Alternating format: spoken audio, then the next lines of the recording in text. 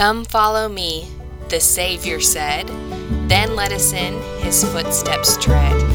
For thus alone can we be one with God's own." This is Lexi Austin, and you are listening to The Savior Said, a weekly podcast dedicated to my musings and observations on the New Testament and the Gospel of Jesus Christ. I will be using the Come Follow Me curriculum of the Church of Jesus Christ of Latter-day Saints. This curriculum can be found at comefollowme.churchofjesuschrist.org. For more content, follow me on Facebook at facebook.com/thesavioursaid. Hello, my awesome listeners! Welcome back to The Savior Said. This is our assignment for September 16th through 22nd, 2 Corinthians 8 through 13, God loveth a cheerful giver. The introduction this week talks a little bit about our motivation for giving. What is our motivation for giving? Because Paul, in this week's reading, he talks about every man according as he purposeth in his heart, so let him give, not grudgingly or of necessity, for God loveth a cheerful giver. So I started thinking about that as I went through the scriptures this week. Why do I give? And why do I do the things that I do? What is the purpose behind them? And the reason I think that this is important is because purpose and being very purposeful about our intentions counts for a lot. And I think it might count for even more than we think it does. And I'll give you an example of that. If we look back at the Book of Mormon, we look at Laman and Lemuel, those guys, we think of them as like the bad guys of the Book of Mormon. And they kind of set up some bad stuff. But they did do the right thing sometimes. I mean, they chose the right a lot of the time too. But what was their motivation for that? And did it create lasting change in them? And it wasn't something that created lasting change because it wasn't in their heart. It was, as Paul says, it was grudgingly or out of necessity, not a purposeth in his heart, a cheerful giver, right? And so when we're doing something, we need to take our intent into consideration. And so that was something I just was pondering upon this week that I wanted to share with you guys. But speaking of the Book of Mormon, if you have not seen it yet, the 2020 Book of Mormon materials for Come Follow Me are out at comefollowme.churchofjesuschrist.org. Go check it out. I am so excited for 2020 and the Book of Mormon. I think it's going to be a big year, and I'm really excited to talk about the Book of Mormon. It is probably my most favorite book of Scripture. Second would be New Testament, which is why I'm really excited that we talked about New Testament. We got to start out with that. So good stuff from Come Follow Me. You know I'm a big fan. All right. Jumping right in, though, to this week's assignment. The first one is 2 Corinthians 8, 1 through 15 and 9, 5 through 15. I can cheerfully share what I have to bless the poor and needy. And they quote Jeffrey R. Holland. Woot woot. He said, "Rich or poor, we are to do what we can when others are in need. God will help you and guide you in compassionate acts of discipleship if you are conscientiously wanting and praying and looking for ways to keep a commandment he has given us again and again." And that's going to go into something else I want to talk about a little bit later on, but we are conscientiously wanting and praying and looking for ways to keep a commandment.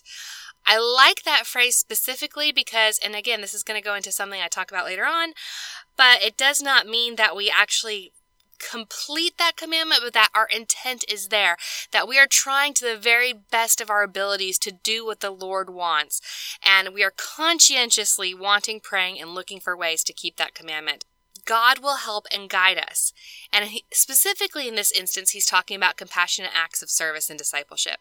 And so Paul talks to the Corinthian saints about caring for the poor and needy. And apparently the Corinthian saints at some point had been really excited about this because they started this whole big giving campaign. And Paul's now okay guys, so you were really fired up about this. So I need you guys to actually fulfill what you have started.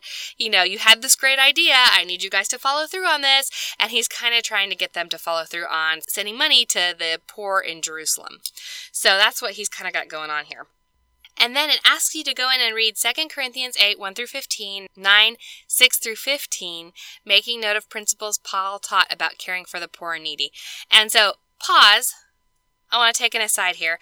Paul is really hard to understand, guys. I have a hard time understanding Paul. So if you are struggling like me to figure out what exactly is Paul saying, One of the things that I would suggest, a really great resource that someone in our Gospel Doctrine class mentioned in Sunday school a couple weeks ago, is a book set called The New Testament Made Easier.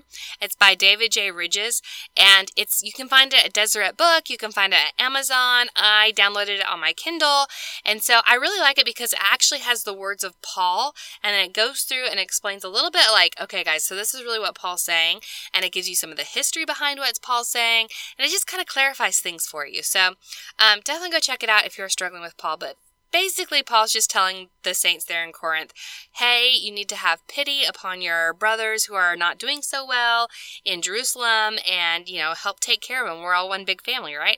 And so what inspires you about Paul's counsel? I think, again, it goes back to intent. Intent has been a big thing I've really been thinking about this week, because if we look right here in 11, he says, now therefore perform the doing of it, so do the thing. That is, there was a readiness to will, so there may be a performance also out of that which ye have. For if there first be a willing mind, do I want to do this? What is my intent? It is accepted according to that a man hath, and not according to that he hath not. I like that because God does not require more from us than we can give. And that's what Paul's saying. And he's saying, intend that you give with a glad heart, that you are a cheerful giver, and God will not ask you or expect you to give more than you are able to. And even in 13, he goes on to say, other men just burdens shouldn't be eased, and you should be burdened because of that. Come Follow Me asks, you might pray for guidance about what you can do to bless someone in need, and be sure to record any impressions you receive and act on them. One of the things that really came to my mind as I was pondering upon this week was I was actually thinking of you guys and how I could talk to you guys about giving. And one of the questions that has, as a parent, been a big concern in my mind for a long time is, how do I show my son the importance of giving service? And how do I show my son gratitude for what we have by exposing him to situations where we can serve others who are not as blessed as we are, and show him and model for him compassion and love for those who we don't even know but who we can still serve. And so that's something that I feel very strongly about, and I've felt very strongly about all along. But as you guys know, those of you who have young kids, when you have young kids, it can be really hard to find service opportunities.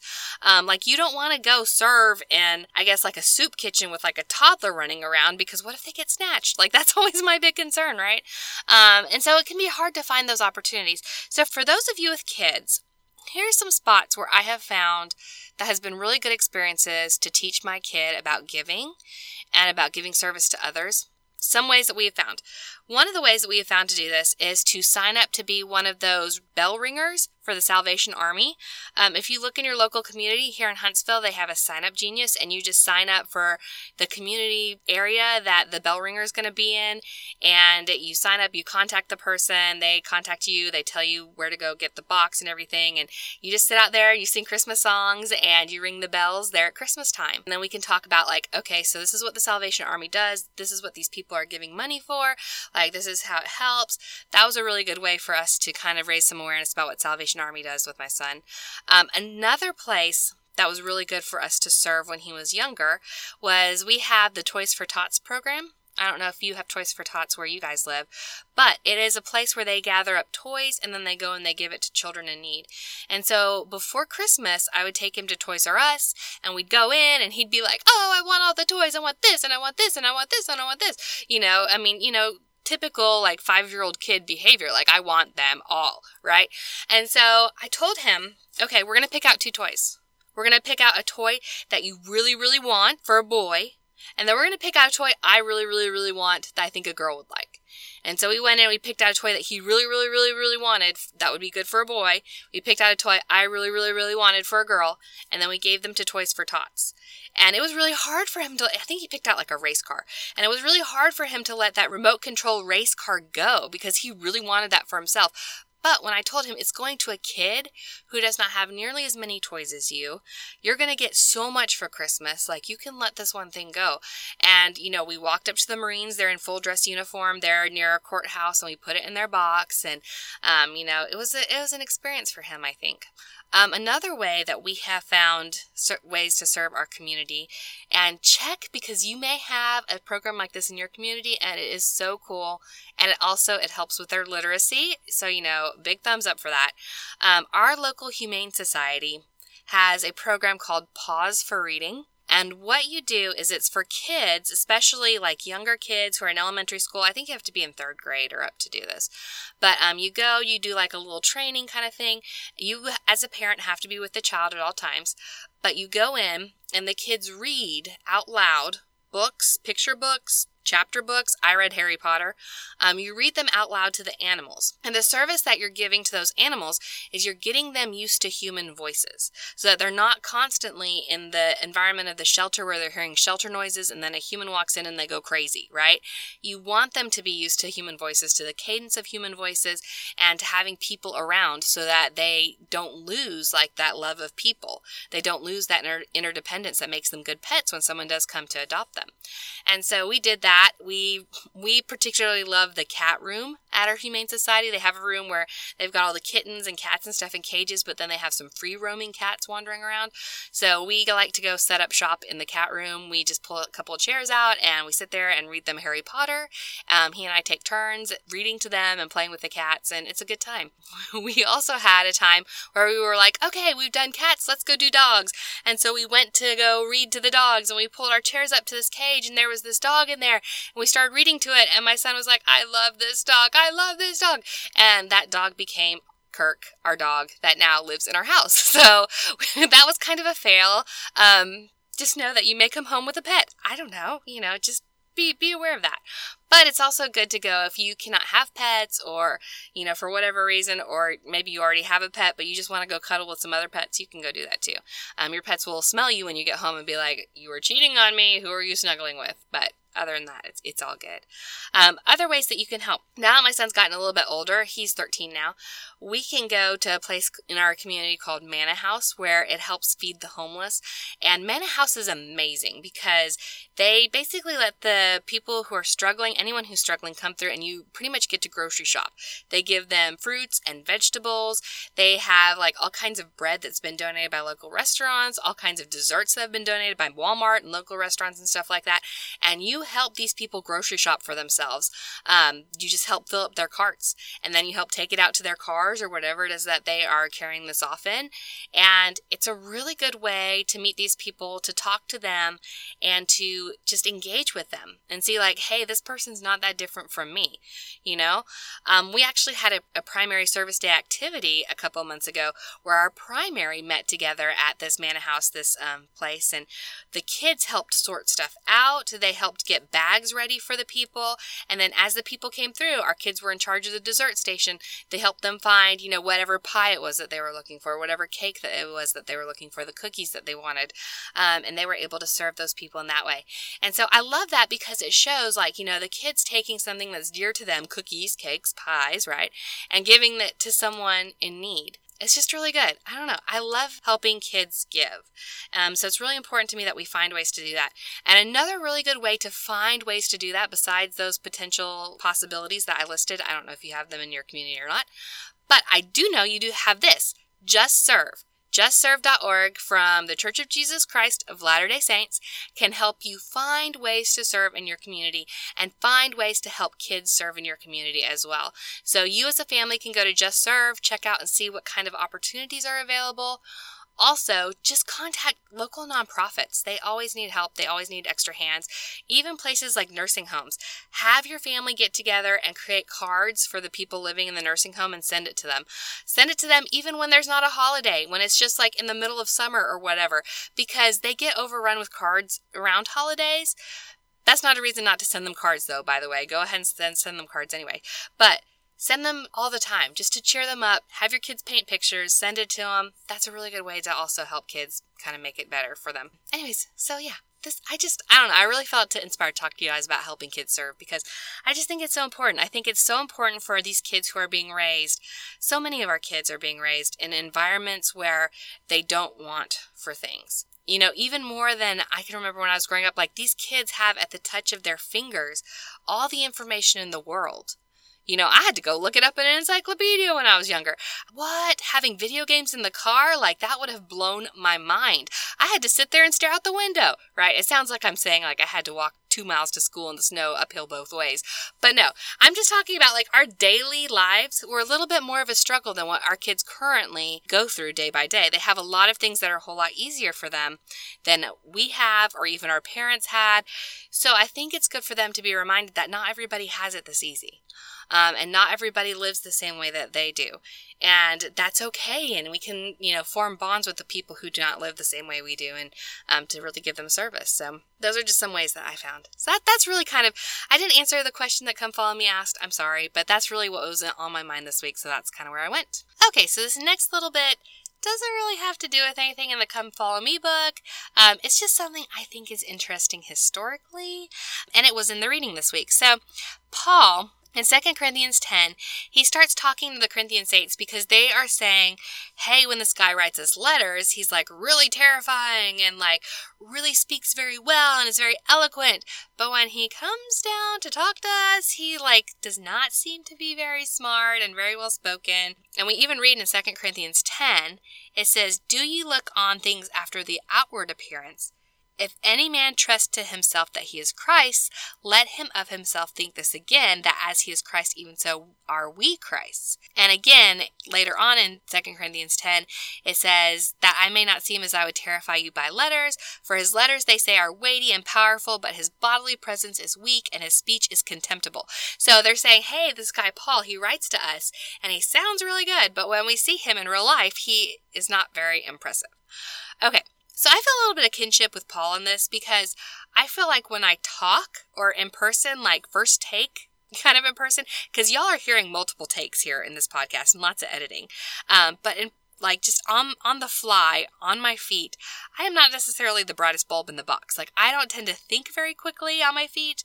I have to think things through very deeply. And Paul may have been the same way. But beyond that, let's talk about what Paul was like in real life, like what he looked like. Christianity Today has an article titled Bald, Blind, and Single. And they're describing Paul. Okay, so that tells you a little bit. He was bald-headed, bow-legged, short man with a big nose, an unbroken eyebrow that lay across his forehead like a dead caterpillar. Now, that's a paraphrase. It's from the only physical description that they have. We have a different one, but that they have of Paul. It's the only physical description of Paul in an early Christian document called the Acts of Paul. A more literal translation of this description in this document reads, a man of middling size, and his hair was scanty, and his legs were a little crooked, his knees were far apart, and he had large eyes, his eyebrows met, and his nose was somewhat long, which I think sounds a little bit more tactful than what Christianity Today had started out with. And they go on to say that he probably wasn't married. I don't know where they get the blind thing from. I think Paul did suffer from some eye strain. But yeah, that's neither here nor there. Now, we have a second testimony about what Paul looks like. We have a source from Joseph Smith. And from the teachings of Joseph Smith, he actually gives us a description of Paul. He says he's about 5 feet high, so he's short, dark complexion, dark skin, a large Roman nose. Okay, that squares away with the early Christian church said. Sharp face, small black eyes, penetrating as eternity, round shoulders, a whining voice, except when elevated, and then it almost resembles the roaring of a lion. So, interesting. So, Paul was obviously not the most attractive person in the world. He was obviously a little bit shorter, small. His hair was scant, and he had a unibrow. Right? So in person, he was just not very impressive. And Joseph Smith even says that his voice was kind of whiny. So maybe his voice was not very impressive either, unless he was roaring and then he was like a lion, right? So I could see why Paul would be much better represented by writing. I feel like when I'm trying to communicate, I represent myself much better by writing via email or text or whatever than I do actually speaking. And so I feel that. I feel you, Paul, on that. And so that's kind of what he's addressing here, where he's like, the Corinthian saints were kind of like, what? He writes these letters and he's amazing, but then he comes to talk to us and we're kind of like, what? So, I just thought that was interesting. So I wanted to share that with you guys about Paul from 2 Corinthians 10. All right. Next section in Come Follow Me. False prophets seek to deceive. And it talks about how there are false prophets and apostles that had risen among the Corinthian saints in 2 Corinthians 11:13. What do you learn from verses 13 through 15 about those who teach false doctrines? And we learn there, it says, "For such are false apostles, deceitful workers, transforming themselves into the apostles of Christ. And no marvel, for Satan himself is transformed into an angel of light. Therefore, it is no great thing if his ministers also be transformed as the ministers of righteousness, whose end shall be according to their works." So what Paul's saying there is that Satan loves to trap us by wrapping a lie in truth. So a lot of times I think those false apostles, deceitful workers that he's talking about there, they may have had a thread of truth kind of to what they were saying, but there was also a lie intertwined in there. So we need to be on the lookout for that, which, by the way, guys, I said this in some of my earlier episodes, but I'm going to say it again. I am so concerned about being one of these people. I don't ever want to lead anybody astray. So if I ever say anything that goes against the church or that goes against anything the prophet or apostles or anyone else says, don't listen to me. Listen to the scriptures, listen to the prophet, listen to the apostles, take their advice, take their word, their counsel over anything I say. What I'm saying is like opinion and gospel according to Lexi, and I am so far down on the list of like important people. Don't listen to me. Okay, I don't want to become one of these, and I'm trying very hard not to. I'm trying very hard to stay true to the doctrine of Jesus Christ. But I just want to say that, put that caveat out there that I do not want to be one of these people. So I do not want to lead you away from the church or from our prophet or from Jesus Christ. So make sure that you stay close to him. All right, next one. Having said all that, I have a little bit of a criticism with this next section, and come follow me. It says, I should examine my faithfulness in the gospel of Jesus Christ. All right, because there are so many who seek to lead us away from the simplicity that is in Christ, you might accept Paul's invitation to examine yourself, whether you be in the faith. For example, you might ponder what you can eliminate from your life that will help you focus on Christ, or you might complete the attribute activity and preach my gospel. Well, the whole seeing what you can eliminate from your life and ponder upon that, I do that weekly. So I'm like, yes, I am all for that. Figure out what you need to change, what lack I yet, what do I need to focus on, where does my focus need to be this week? Lord, inspire me, like where I need to go. My bone to pick with this particular paragraph was the attribute activity and preach my gospel. At first, I was like, yes, this is awesome. I want to check it out. And it starts out and it's really good. It has like a checklist of like ways that you can believe in Jesus Christ, and it keeps going and going and going and going and going and going forever. And I started going down and I was like, oh my gosh, like this is so overwhelming to me. I find so many ways that my faith is lacking. I find so many different ways that I am imperfect. And it was just like overrode my system. So if you tend to find yourself easily discouraged by stuff like that, I would probably actually tell you to stay away from the attribute activity. It's a little bit overwhelming. Also a little bit checklisty for me, kind of pharisaical checklisty. So again, I don't want to lead you away from Christ. If you feel like that's going to bring you closer to Christ, go for it, guys. Just go for it. But just a warning, like I guess a general warning that if you tend to be discouraged by lists like this, I would probably stay away from that. It did have some good suggestions on there, but the first part of this paragraph says, from the simplicity that is in Christ. And that is my whole point of the gospel of Jesus Christ. It is all about simplicity. It's not about giant, long checklists. It's about simplicity. And where is my faith? My faith is in Jesus Christ. My faith is in following Jesus Christ. My faith is following the prophet.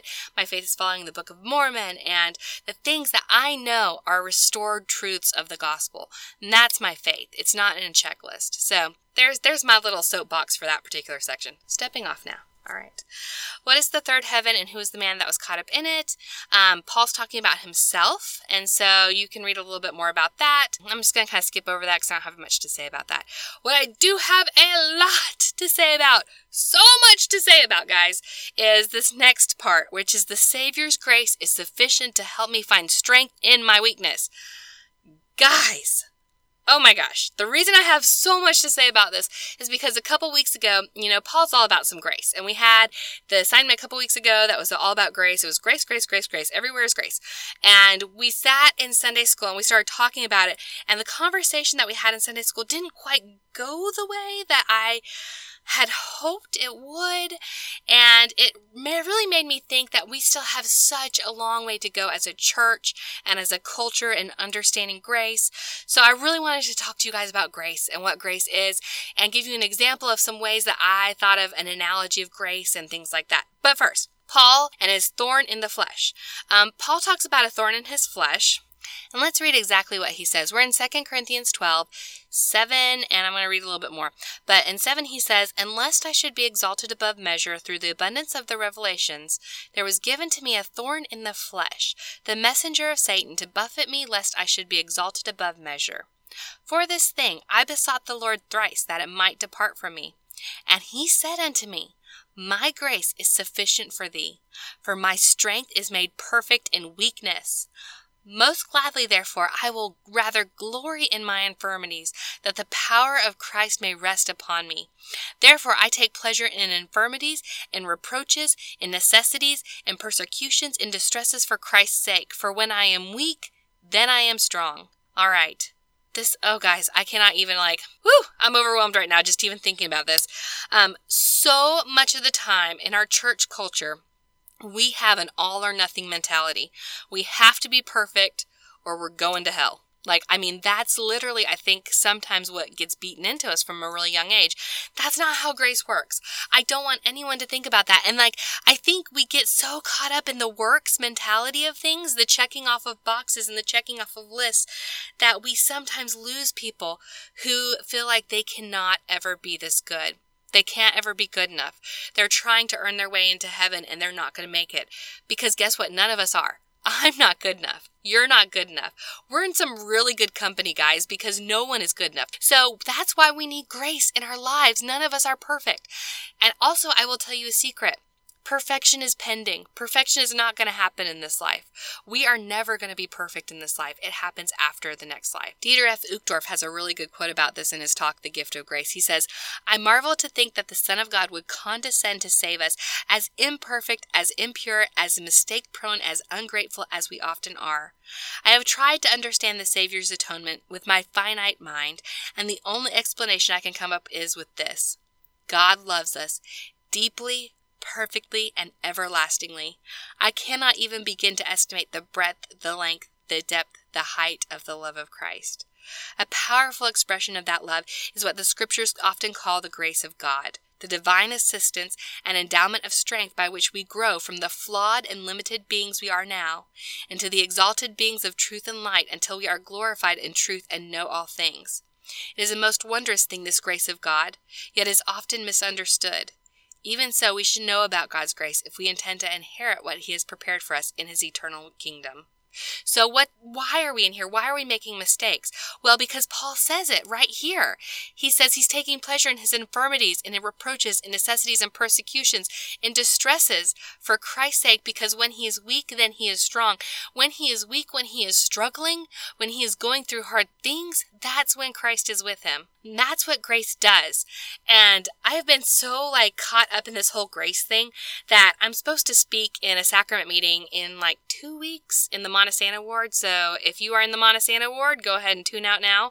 I know there's 5 of you that are listening to this, so go ahead and tune out. You're going to hear this in a couple weeks anyways. But I've been putting together all these thoughts on grace because that's what I want my talk to be about. And so I've been reading a lot of Dieter F. Uchtdorf's talk, The Gift of Grace. I've been reading a lot of Bruce C. Hafen. I've been reading a lot of Dallin H. Oakes about grace, Brad Wilcox about grace. There's all kinds of different talks out there about grace that are amazing. Because grace takes our weaknesses and it takes our imperfections and it makes us better than we ever could have been on our own. And here's my analogy for you. I thought this analogy through and I'm really kind of proud of it, okay? So my son was in American Ninja Warrior training a couple years ago. And for those of you who don't know what American Ninja Warrior is, it's a big obstacle course thing, and you have to be really in shape to do it, and they've got all kinds of different obstacles. You got to swing from 6 foot apart monkey bars, you got to climb ropes, you got to go up these ramp things, you got to climb up walls, and it's fairly intense. And so my son, who's always been very athletic, someone recommended, like, hey, if you want to work on his agility and just his overall strength, this Ninja Warrior training thing is really good. And we were like, okay, sounds good. So we found a gym here in town. In our town, there's a gym that actually does Ninja Warrior training.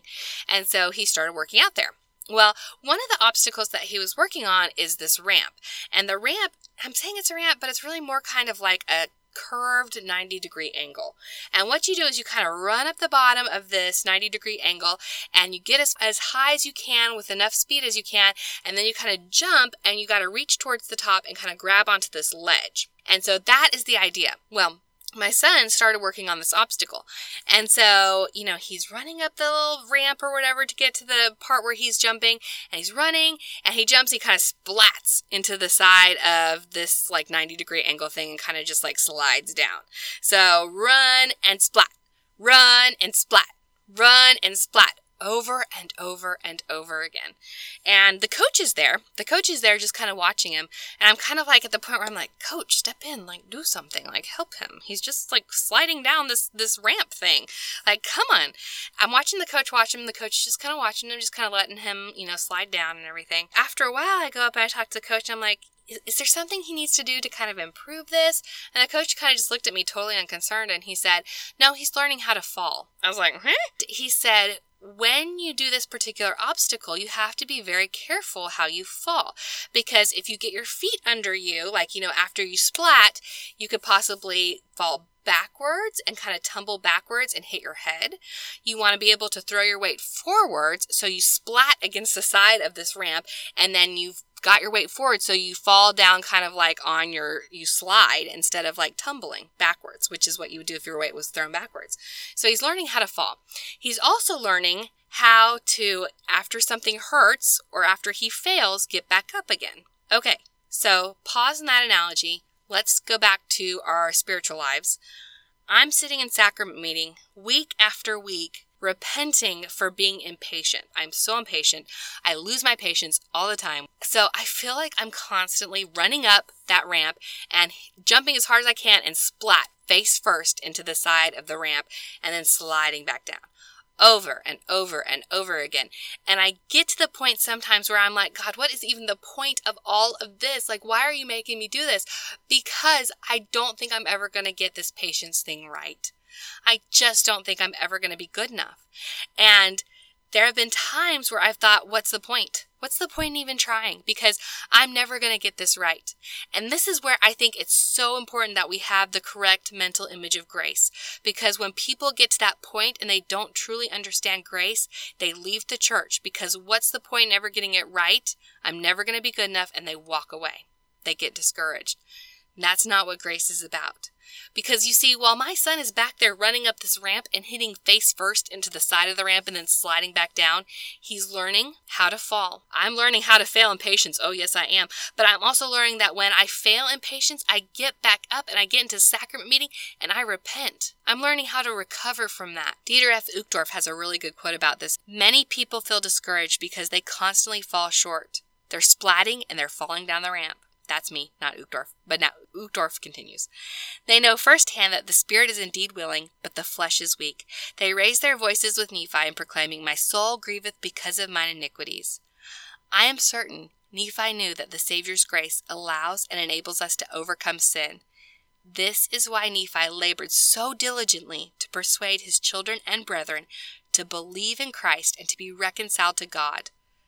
After all, this is what we can do. And that is our task in mortality, to believe in Christ and to be reconciled to God. Now, we believe in Christ. We know who he is. We believe he is the Son of God. But do we believe him when he says he can save us in our sins? Do we believe him when he says he can help us when we are imperfect or when we are struggling? That is my big question that I have to ask myself all the time. I believe in my Savior. Do I believe him when he says, come to me and I will help you and I will give you rest? And so that's something I struggle with personally. And that's what my son was learning there too. I'm learning to go to my Father in heaven and plead for forgiveness and plead for strength, not to do that again, to not splat again. And then when I do splat again, I'm learning endurance. I'm learning to come back up and try and try and try again. And that's what my son was learning when he was doing all that splatting against the side of the ramp, right? The next time we come to Ninja Warrior training, He's trying the ramp again. He's going up, splat, falling back down. Going up, splat, falling back down. But I start to notice that as he's doing this, he's inching. Like, I'm not even inching, like centimetering, like so tiny increments. Like slowly. He's getting a little bit higher each time he reaches his hand up and splats, right? Still nowhere near the top. Like, he's like 2 feet maybe from the top. But still, I mean, there's like little teeny tiny gains that he's making. And I think back to my time sitting in sacrament meeting, and I'm like, okay, so I only lost my patience 3 times this week with my husband instead of, 5, like I normally do. So there's that little gain there. Yeah, I'm not perfect, but that's where the atonement of Jesus Christ comes in. He forgives me, and he lets me try again, and I learn to come back to him. And I learn to come back to him and let his grace heal me from the sin that I've committed and let it try to make me better next time. Well, the second time that we were there, that he was attempting this obstacle over and over again, that I noticed he was starting to make gains, I go over to the coach and I'm like, so how's he doing? Like, kind of talk me through this. And the coach said, well, it might help if he has different shoes. He needs shoes that have this certain grip on the bottom of it so he can really get going. And I'm like, okay, we'll get the shoes. And so, later on, after that particular training session, we find the shoes, we get his shoes ready, comes back again to train, the next training session. And yeah, this time he's going higher on the ramp. I'm like, yes, this is good. And that is what I like to liken the grace of Christ that we see in the Bible dictionary is called the enabling power. When we put our very best effort into whatever it is that we are fighting, and when we ask for the grace of Jesus Christ to be with us, it enables us to get higher on that ramp than we ever were able to get before. And those little grips on his shoes, yeah, they shot him up like a good another foot or so. He was able to get way higher with those shoes than he was on his own. Dietrich Uchtdorf continues, the miracle of the atonement is not just that we can live after we die, but that we can live more abundantly. The miracle of the atonement is not just that we can be cleansed and consoled, but that we can be transformed, and grace gives us the power through the atonement to accomplish this work. Through grace and the atonement of our Savior, we can become more and more like our Savior and our Father in heaven day by day as we apply the atonement in our lives, as we apply grace in our lives. And that's the first part of grace. Grace has 2 parts.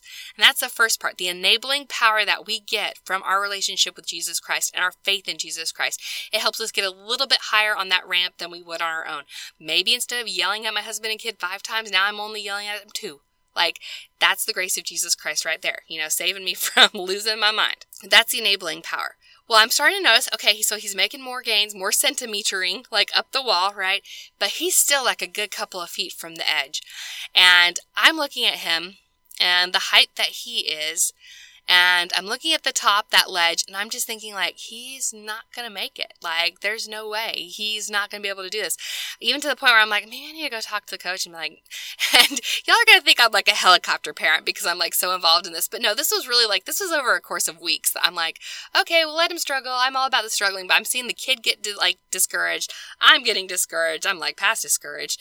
And, so no, this wasn't over the course of like a day or 2. This was like weeks that this was going on, that he kept trying. And so the coach is like, no, I'm going to let him keep kind of struggling at this. And I think our Father in heaven has the same kind of approach. He lets us struggle on stuff so that we come to him. Elder Bruce C. Hafen has written, the great mediator asks for our repentance, not because we must repay him in exchange for paying our debt to justice, but because repentance initiates a developmental process that with the Savior's help leads us along the path to saintly character. Dallin H. Oakes has said, the repenting sinner must suffer for his sins, but the suffering has a different purpose than punishment or payment. The purpose of repentance is change. If everything were perfect, if everything was right in our lives, would we come to him nearly as much as we do? Paul had to have that thorn in his flesh so that he would come to Christ. I mean, that's really, and we don't know what Paul's thorn in the flesh was, by the way. There's lots of theories out there, but I think it's specifically left vague so that we can all feel kind of a kinship with Paul, to know that, whatever it was, we have something similar to Paul's thorn in the flesh. Anyways, back to Ninja Warrior training. I'm watching my son. He's getting higher and higher. He's got these shoes. They're awesome. And finally, like after, I would say probably like a month of this struggling, this like slowly getting higher and higher, but still like so much further away from his goal of getting to that little ledge at the top and being able to pull himself up. Like, I mean, we're still feet away from that.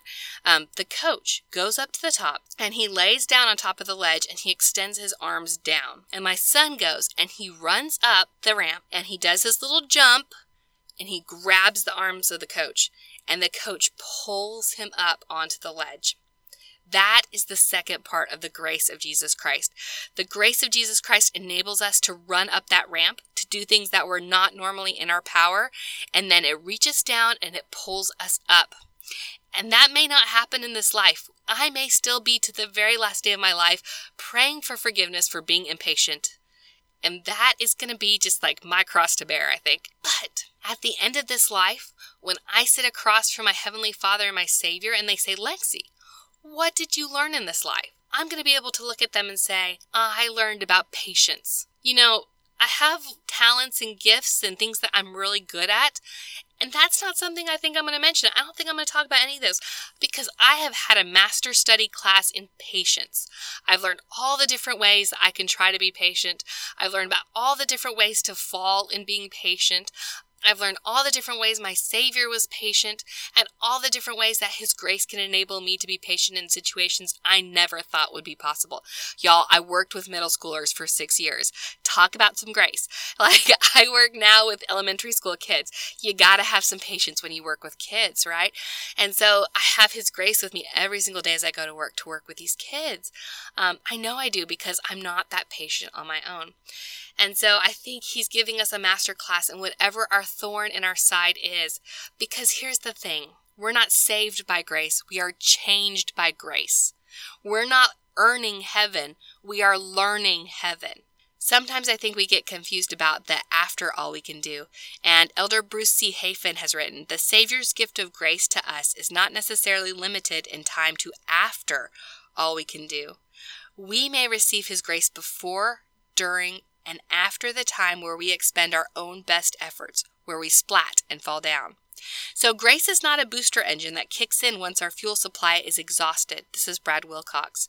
Rather, it is a constant energy source. It is not the light at an end of a tunnel, but the light that moves us through the tunnel. Grace is not achieved somewhere down the road. It is received right here and right now. It is not a finishing touch. It is the finisher's touch. That is the point of this life, is to be changed by the grace of Jesus Christ from something unholy and impure to something holy and pure because of His love and because of His touch on our lives. And this whole trek towards perfection and the whole application of grace doesn't happen all in this life. This is like half of it. This is the first act. The second act of His grace happens after this life. So this isn't do or die. We can be all in and still be imperfect. We can love Christ with our whole soul and still be imperfect. That's okay. We don't need to fall away from the church just because we keep splatting up against the wall. Because let me tell you what happened to my son in this American Ninja Warrior story, okay? So he keeps running up the ramp. The coach has finally grabbed him. He's lifting him up onto the ledge, and the coach, bless his heart, does this 15 different times each training session. And I noticed my son getting higher and higher. And I'm talking after the course of 3+ months or so of this going on.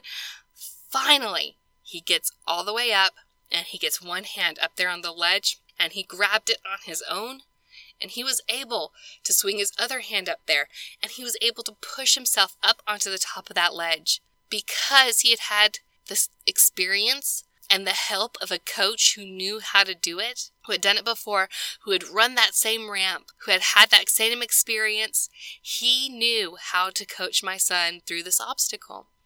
And so once my son learned this obstacle and mastered this obstacle, I got it on my phone. We were really excited. We shared it with grandparents and everything. It was awesome.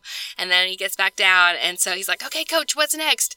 And coach just points to the ramp that's right next to it, which is about 3 to 4 feet higher. And he gets started on that one. And that's like our life. We accomplish something through the grace of Jesus Christ and we finally get it right. And there's always another thorn in our side to keep us coming back to Christ and to keep applying the grace of Jesus Christ in our life. So just because you're messing up, it doesn't mean you are a lost cause.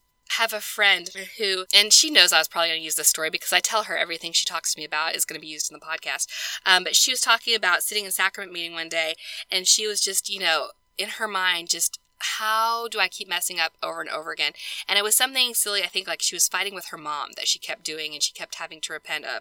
And she said she was just like almost to the point where she's having a panic attack because she had this image in her mind of like a water fountain or something and like a big kid being in front of it and drinking all the water and like she had gone and used up all of God's grace. Like that was kind of the image in her mind. Like she had repented so many times of this and it was just one time too many and God would not forgive her this next time because she had just used up all his grace.